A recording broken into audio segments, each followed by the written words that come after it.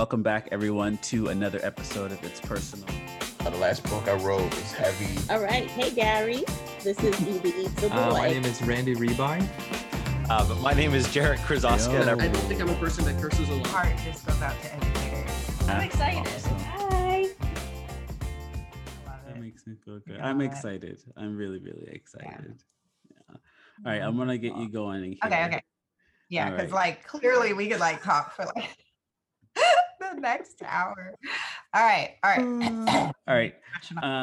Welcome back, everyone, to another episode of It's Personal. I am super excited because just actually before we started the podcast, it felt as though I was just catching up with an old friend. So this conversation in itself is going to be hopefully just catching up with someone that I truly adore online and hadn't really had the opportunity to meet in person yet. And this is our first, I guess, I don't want to say formal, but kind of formal conversation to have. Kind of formal, but likewise. I'm following you on Instagram and Twitter and I saw your face and it's just hey, we've been hanging out for the past year. It's awesome. Can you briefly introduce yourself? Sure. So I am Christine Platt. I have just started to call myself a Renaissance woman only because I'm doing I feel so many different things, but all are things that I love to do. So I currently serve as managing director of the Anti-Racist Research and Policy Center at American University. I write children's literature. And I am also a minimalist. So it's just this wild, crazy journey, but I love it. I love it. And speak about being a minimalist for a moment. You have something coming out relatively soon. Can we talk briefly about that? Sure. So I have a book coming out called The Afro Minimalist Guide to Living with Less. And it's so wild because it just started as me sort of sharing my journey online as becoming one of the few minimalists of color at the time.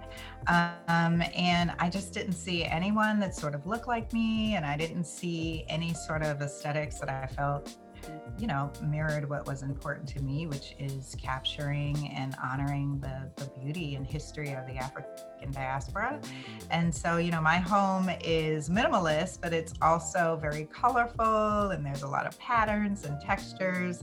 And, I became a part of this minimalist community online and we just became a family. And my platform just grew and grew and grew because it was, I guess, an approach to minimalism where people could see themselves, right? They would say oh, I thought everything had to be all black, white, and gray. And I'm no, that's the aesthetic of minimalism. It has nothing to do with the practice. And so, this book is a guide to sort of help anyone who's interested in becoming a minimalist, just sort of my step-by-step approach and also a little bit of my personal story, what led me to this moment, because I had a lot of stuff, Gary. Had a lot of stuff. Steve, and this is a serious question, what can't you do? Seriously. Honestly, you just I watch online and I notice things and I'm honestly trying to think what are some things that you can't do? Apparently I can't finish writing this book. I'm in the final sort of stages of editing and oh my God, bless my editor, she's just a saint. And the 18th is my deadline and it's just staring me in the face. And so right now that's how I feel. I also can't catch mice. I don't know if you remember that saga online. 2020 was just a year. But I think what I have done is just sort of pursued life with intention and just been very purposeful about what it is that I want to do and what I love to do. And yeah, and so I think that's why it appears like I can do a lot because I'm doing everything I want to do. Christine, I love that. And where does, I guess my next question is like, where does that come from? Is it Yeah. something that you experienced growing up You through know, family or through friends? you know what it is? I mean, I feel like I've always been very determined and, Mm, that sort of thing. But one of my close friends, her mom was diagnosed with colon cancer several years ago.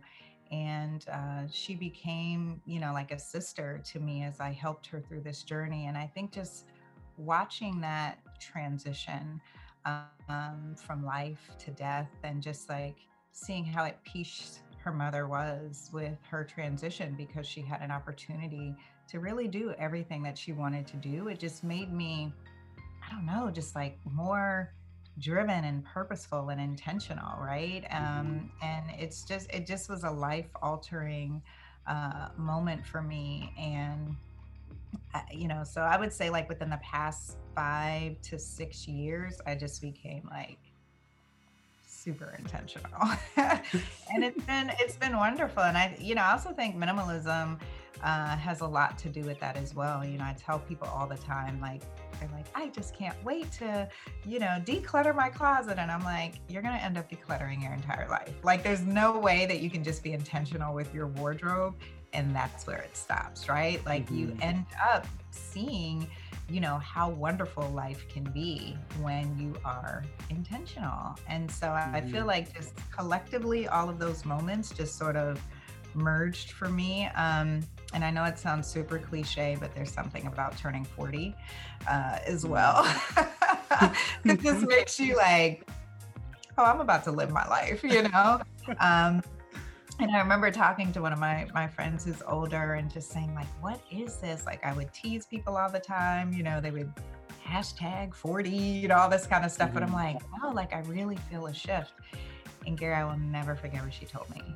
She said, it's almost like intuitively, your body, your heart, your mind, all of you knows that if you're lucky, you've already lived half your life. And so, what are you going to do with the time that you have left? Wow.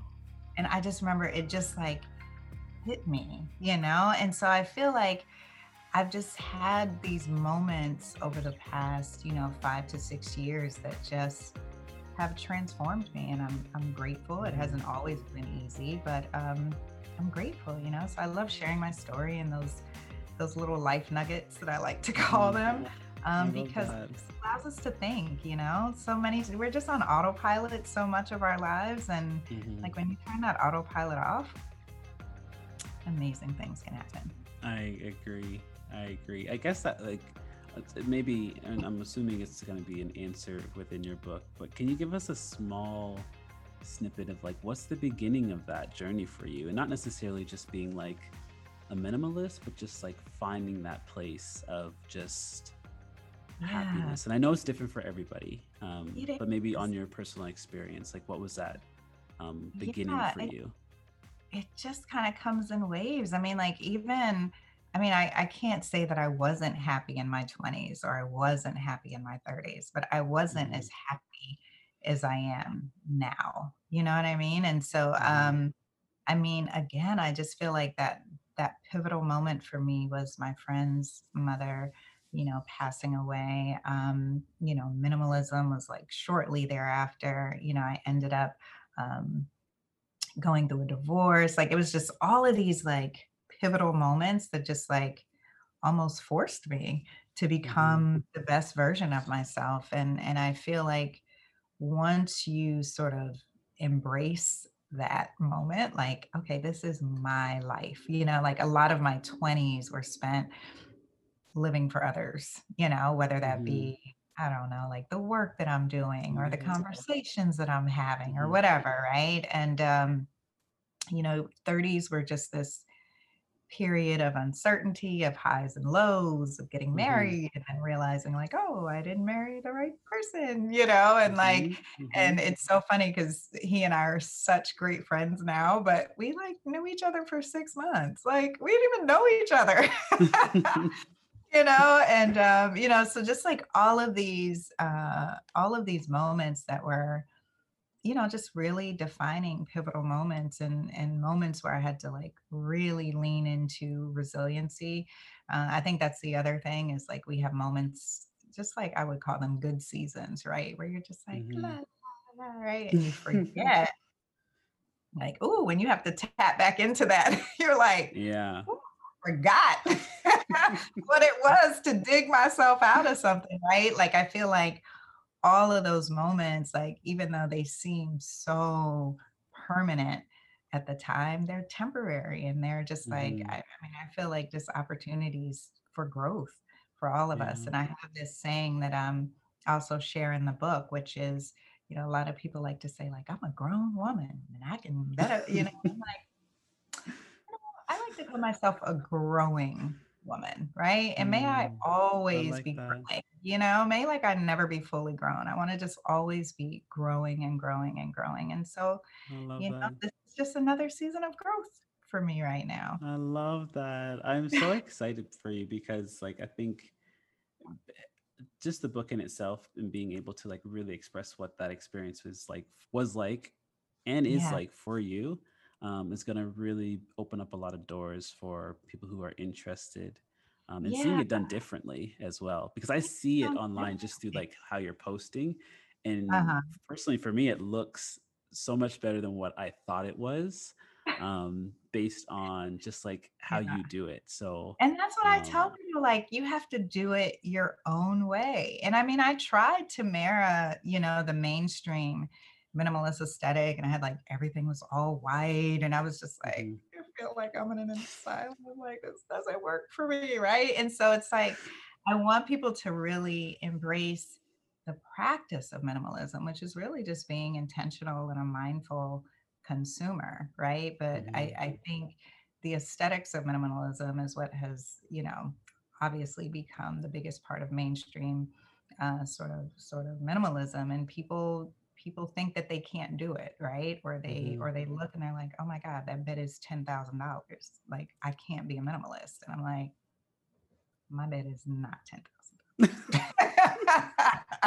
Right? Or I'll get these messages and they're like, oh my God, where did you get that lamp? And I'm like, Target. It's like, so Uh-huh. I'm really looking forward to sharing my experiences in that book. I also have like call outs that I have labeled for the culture, because Wow. I also feel like there's just some stuff that marginalized communities sort of struggle with that are not part of the mainstream conversation around living with less. And so really want to get people to think about their childhood, and if they grew up Mhm. with scarcity and how that may be impacting Mhm. some of the decisions that they make and spending habits. So yeah, it's gonna be That's fun, so and I know cool. That's I'm so sure my cool. editor is like, write it already.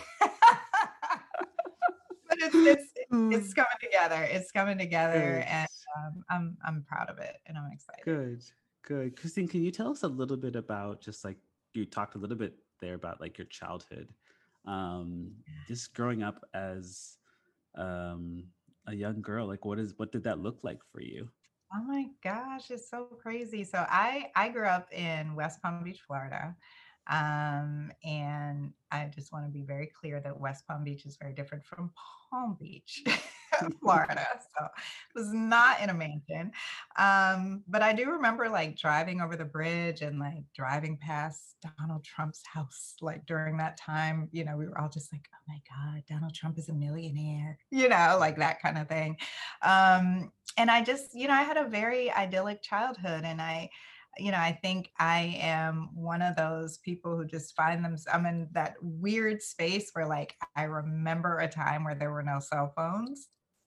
I remember when my classmate was the first person in our neighborhood to get a microwave. Wow. Isn't Wow. that crazy? Isn't that crazy? It's like 40 years ago, right? And so I've just, there are things that have happened that I never imagined. And I remember when the first Disney princess, the first Black Disney princess, Tiana, right? And like my daughter was excited because it was a new Disney princess, but like all these Black mothers, we were in the Disney store, we were like snatching up, we were just like, oh my Mhm. God, this is so exciting. And the kids are kind of looking at us like, I mean, what is Okay. going on? But we never imagined Mhm. that there would be a Black Disney princess. We never imagined that there would be a Black president. We never imagined that there would be a museum, dedicated to the history and culture of, African Americans. And so like, I just, I think I'm also more hopeful. I think about change and the progress of this country because I've been able to see what has happened just in my short lifetime. Mhm. And so, I think those of us that did have an opportunity to grow up without technology, like our imaginations are, I would say, much more robust and developed, right? Because we didn't have an opportunity to just get online when we were bored, right? Like we were Mhm. outside and we invented games and we did all of these things. And so like I reflect on my childhood with just really fond memories. I had a number of wonderful educators in my life who just really encouraged and inspired me. And yeah, I just feel really blessed in that respect, Mm. right? And I feel like, I grew up in a time where, Black educators were still very much rooted in our community. And I know that it just made a difference in what I believed I could do and in pursuing what I wanted to do, right? And Mhm. I just want to share this story because you're an educator. And Yeah, I love it. Mhm. I remember I was in elementary school and we were learning about multiplication. And I just was so annoyed that we had to learn another thing. I was so annoyed. I remember telling my teacher, I was like, I just don't understand why we have to learn multiplication. And he said, well, I'll tell you what. He said, I'm going to do 12 times 12. And he said, if you could come up here and you can add all, 12 12s faster than I can multiply, the class doesn't have to learn about multiplication. Oh my God, Gary, my classmates were cheering me up. They were like, oh, Christine, like, you're the smartest in our class. You can do it. So you can imagine me up on the board, right? And this is like chalkboard, right? We didn't have whiteboards and all that stuff yet. And I mean, I wasn't even done writing out all the 12s. He was done, right? But it's like, pivotal moments like that, that taught me to just like value and respect what educators were teaching us. But, having a teacher that was like, all right, let's see, instead of being like, we're learning multiplication, like I said, so go to the principal's office, and I just had like really wonderful educators. I went to Palmview Elementary, which is now known as UB Kinsey Elementary School, and he was just the most phenomenal Black man that I'd ever met in my life. And it was just, I had a wonderful childhood. I did. Wow. I did. Wow. And it's crazy how much when you see people that look like you doing the work that you're interested in, Yeah. it's crazy how much of an influence they can be on you. And not even necessarily you getting into that same field, but like just like in life in general, right? It's so powerful. And I didn't it understand is. it at the time. I didn't, Mhm. I didn't understand it at the time, but it's like, meeting, folks in college and they would say like, oh my God, there's no way we're going to get an A on this paper. Like all these white students are smarter than us. And I'd be like, Mhm. what are you talking about? Mhm. And just with Mhm. like, that was like their educational upbringing was, something was reinforced that they were less than. Yeah. They're I not didn't have smart. that. Yeah, Yeah. and so I mean that's one of the reasons, I love writing for our babies, right? Mhm. Because I want them to see themselves represented on the Yeah. page. I want them to see their lived experiences, and it's so powerful to see young people react, Mhm. to I like their agree. lived experiences on the page for the first time. Mhm. In one of the Anna and Andrew books, I have the children take the metro. And I remember, so we have a couple wards here in DC that are actually known as book deserts, right? And so I'm always trying to go to the book deserts to talk to babies, right? And so I was at a book desert school and reading this story. And I mean, the minute I said Andrew was looking at the Metro map trying to, and I mean, they went, Gary, they went wild. Like they went wild. And the teacher was like, everyone, and I said, no, this is like the first Yeah. time that they're seeing their and they were like, I ride the green line. Me and my mama, we went on, and I was like, tell me, babies, tell me, right? But it's like, was so powerful. And then like just being so excited to like get a copy of the book, and they couldn't wait to read it and they couldn't wait to go home. Right. And so I tell parents all the time when they're like, oh, my child hates to read. And I'm like, probably not. They probably hate to read the books that are being presented to them. Agreed. 100%. Yeah. 100%. It's so powerful when you're able, like I honestly, like I hadn't really started reading until like after university for all of those reasons. Like, and I wanted to be an educator. Like and I wasn't reading books. Like I wasn't reading YA. I had zero interest in picture books. Like, and then all of a sudden, you wouldn't see yourself. I remember Corduroy was the only book where I saw myself. And when I tell you, I tore that book apart. I mean, like the pages were like crumbling because there was a little Black girl who loved to go shopping with her mother, who loved stuffed animals, right? And it's like, it was just, there's something so powerful about that. I want to show you something too. Show me. I had Christmas cards made for my little readers. Can you see that? Gosh, look, they're so cute. Know, they're so cute. I love them so much. And I remember like even being a little afraid when because sometimes especially when you're a new writer, like you don't get to pick your illustrator and you don't get to have any creative input, right? And I remember just like waiting to see these images, and I was like, dear God, please don't let these children be racially ambiguous because I'm going to lose my mind, right? I was like, I need them to be black.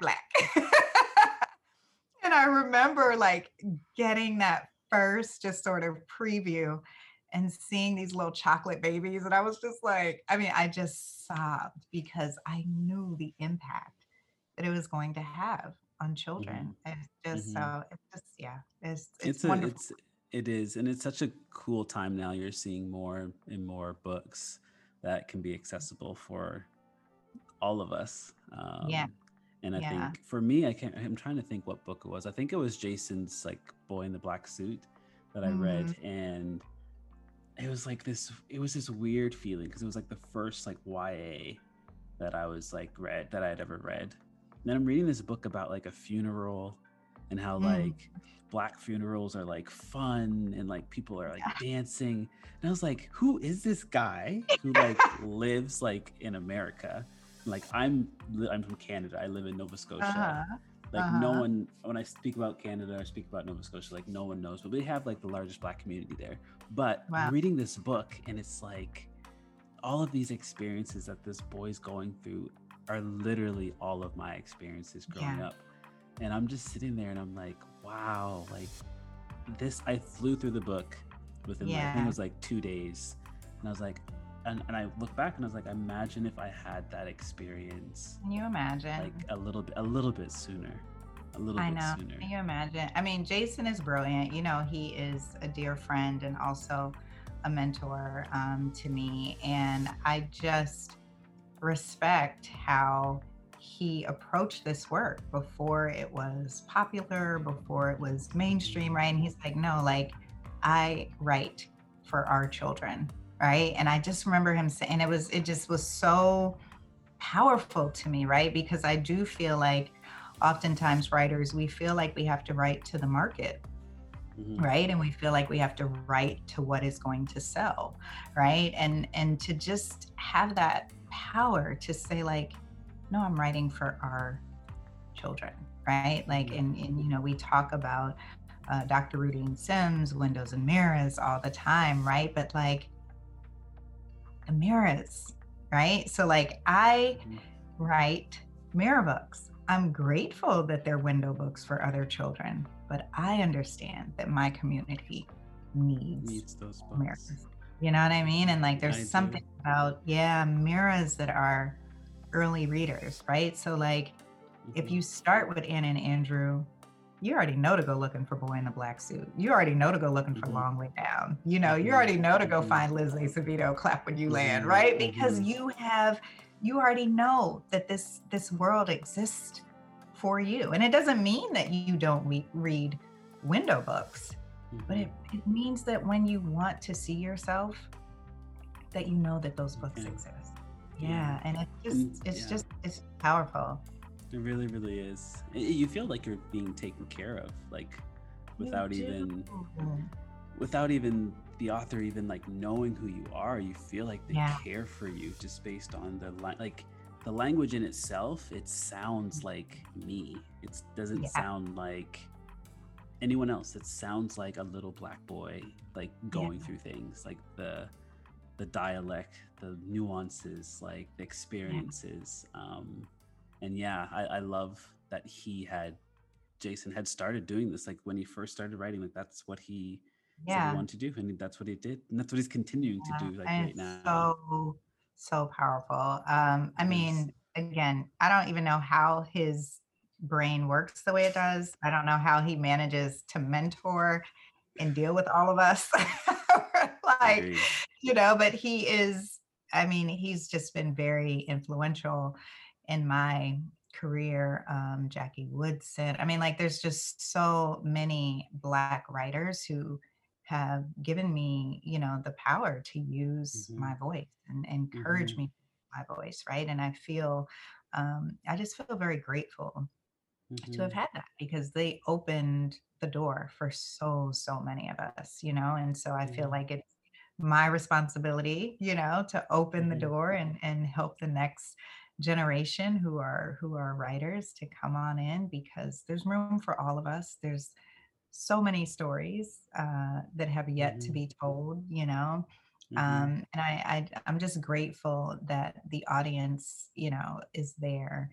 And I just love, like, in terms of, like, I mean, I love talking about minimalism, obviously, but like my babies, man, I love talking about my babies, because I just, they're the next generation. And then it's like to raise them in a way that, they can see our shared humanity is so powerful. I mean, I feel the same way when I hear from white parents who, they'll reach out and they'll say like, oh my God, thank you so much for writing this book.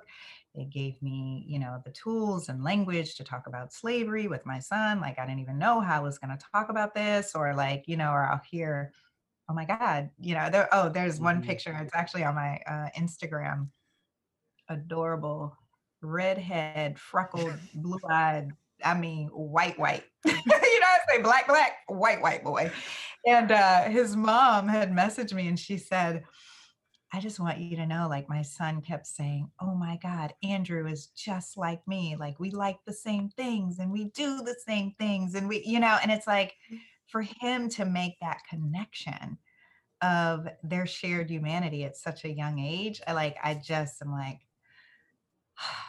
so it's just powerful. It's just powerful. So, I talk all the time about, where is your biggest impact? Like, how can I make the biggest impact? And for me, writing children's literature, I feel is like just one of the ways that I can make the biggest impact in bringing about change, right? Like I not that I don't like working with adults. I mean, I have to work with adults, right? But, it's just such a different response that you get from young people. Like with older folks, it's like I'm steady trying to convince them of our shared humanity, and they're trying to justify why they're struggling to understand, right? And young people are like, I get it. What do we do? How can I help my neighbor? What can I love it. I love it. Yeah. I think that's it. Like we we know, especially as educators, that it's way easier to get to kids than it is to get to adults. So much It's easier. And I like to use this analogy because obviously when I work with adults, oftentimes there are people who are like, how can I talk to my grandmother? Like I don't want to stop loving her. But she is like, I gotta get through, right? And I'm like, so you have to think of a young mind as like a perfect piece of clay. You can shape it and mold it, and you have to think of an old mind as like clay that has been kindled and hardened over time, wow. right? And it's just like to try and break that and then rebuild it and fill in all those cracks, like it's tough, right? It's It just is. really, really tough, right? And I'm like, you have to remember what you're working with, You right? do. Like your You grandma, do. you're working with an old mind. You, I just don't know if you're gonna get the results that you yeah. that you want, you know. It's true. It's true. It doesn't mean that you don't try, and it doesn't mean that you don't show them something different. But I think trying to have some of those conversations can actually just be more frustrating and harmful Mhm. than to just show them how to live and move I in agree. society. Wow. Christine, I could talk to you all, well, it's nighttime here, but like I could talk to you all day. I wish we could. I wish we What's could. This is we great. know your book's coming out. Where can people find you online? Oh, yes. You can find me on Instagram under Afro Minimalist. And that's the platform where I'm most active, although not this week, because my editor also follows me and I can't be posting because she's going to be like, oh, why are you posting, ma'am? And then on Twitter, I'm Christine A. Platt. And I'm not really active on Facebook anymore, man. Like, I Same. mean, I just am like, I can't. I just Yeah. can't. I feel like I've built a wonderful community on Instagram, like of educators, of minimalists, just amazing like parents, and just so many dope people who I've met. Mm-hmm. And Twitter, I feel like is just more professional and academic, right? And so I'm not as colorful in my language on there, understanding that I'm also representing the center. Mm-hmm. But yeah, like that's where you can find me, my website, the whole nine. But I'm approachable. I'm here. Folks will tell you like I try and respond to every comment. I try and respond to every You do. DM, right? Because I just feel like sometimes all people are really looking for is that human connection. And so if Mm-hmm. I can be a part of that, why not?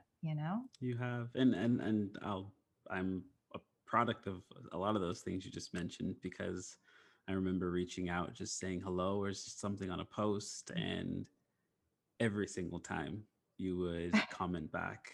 Every single time I sent you a DM, you would comment back. Yeah. I mean, I It, think so many of us, we forget, Gary, like we have a very beautiful community, and we have a number of shared friends who are educators, mhm, but some people have no one. I know We it's forget true. that. And so It's I true. always like look at those messages and I'm like, what if this person has no No one one. else to reach out to, right? Hmm. Like, what if they're just reaching out to just, you know, like maybe she'll engage with me. And it's Yeah, just that's like, a good point. yeah, man. I mean, like those of us who have community, we don't understand how difficult it is to not Hmm. have community, right? And so I try Hmm. and really welcome people in. Even my Instagram platform, like I call it a community. We're a community, Hmm. and so yeah, that's why that's why. And sometimes like I'll look up and I'm like, I've been responding to DMs for an hour, right? Right, and like, but it's been wonderful. It's been wonderful, and I've seen change, and I've heard from people who That's have let awesome. me know like this. I've been following you, I've been listening to you, and I just want you to know that it changed my view, or I've shared this with my school, or I've shared this with my family, and like to me, that's the purpose of social Hmm. media. I always try and say like use those squares for good, people. Like use use the squares. Please, it's for true. good, you know? It's true because they're powerful. Like you know, They I know, are. like the online platform is extremely powerful, and people are engaging all the time, 24/7, All all the the time. time. All the time. Yeah. Even And your picture can send a message, it you can, know? it really, really can. And you do a phenomenal job of just really, I think, I love that there's so much balance on your account in regards to like education, Yeah. in regards to like social justice and the work that you do.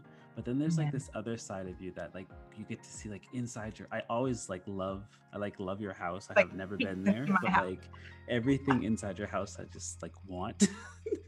But it shows so much about you as a person as well.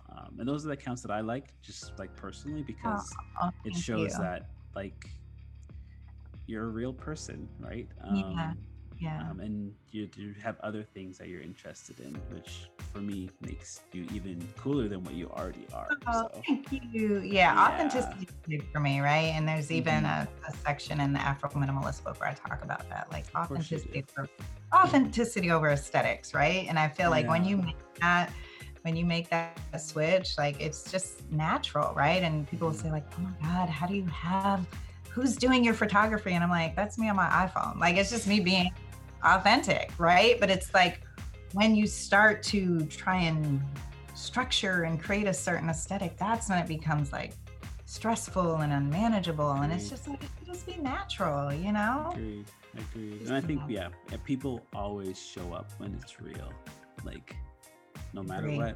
what it is, they'll show up. And then when someone gets the smallest inkling that this is not exactly who this person is Yeah. or what they're trying to represent, they're gone.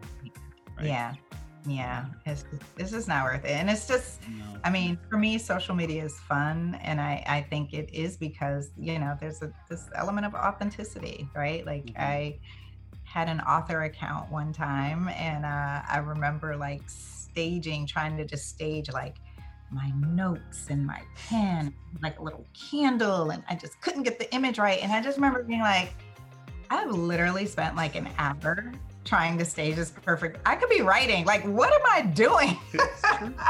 Right. It's And so true. that was the day that I closed that account and I told everyone, like, come follow me over on Afro Minimalist. Like, I'm just having one platform. And it's just going to be built around who I am. Like, I just can't go. It does not have to be perfect, right? Mm-mm. It does not have to be perfect.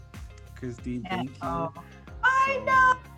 so much. This was so much fun. I This honestly was- could just talk to you forever because it This feels is like like I've the talked to you best. before. This is like the best, like, sort of meeting of the day for me. Like, yeah, no, this is great. And thank you so much for having me.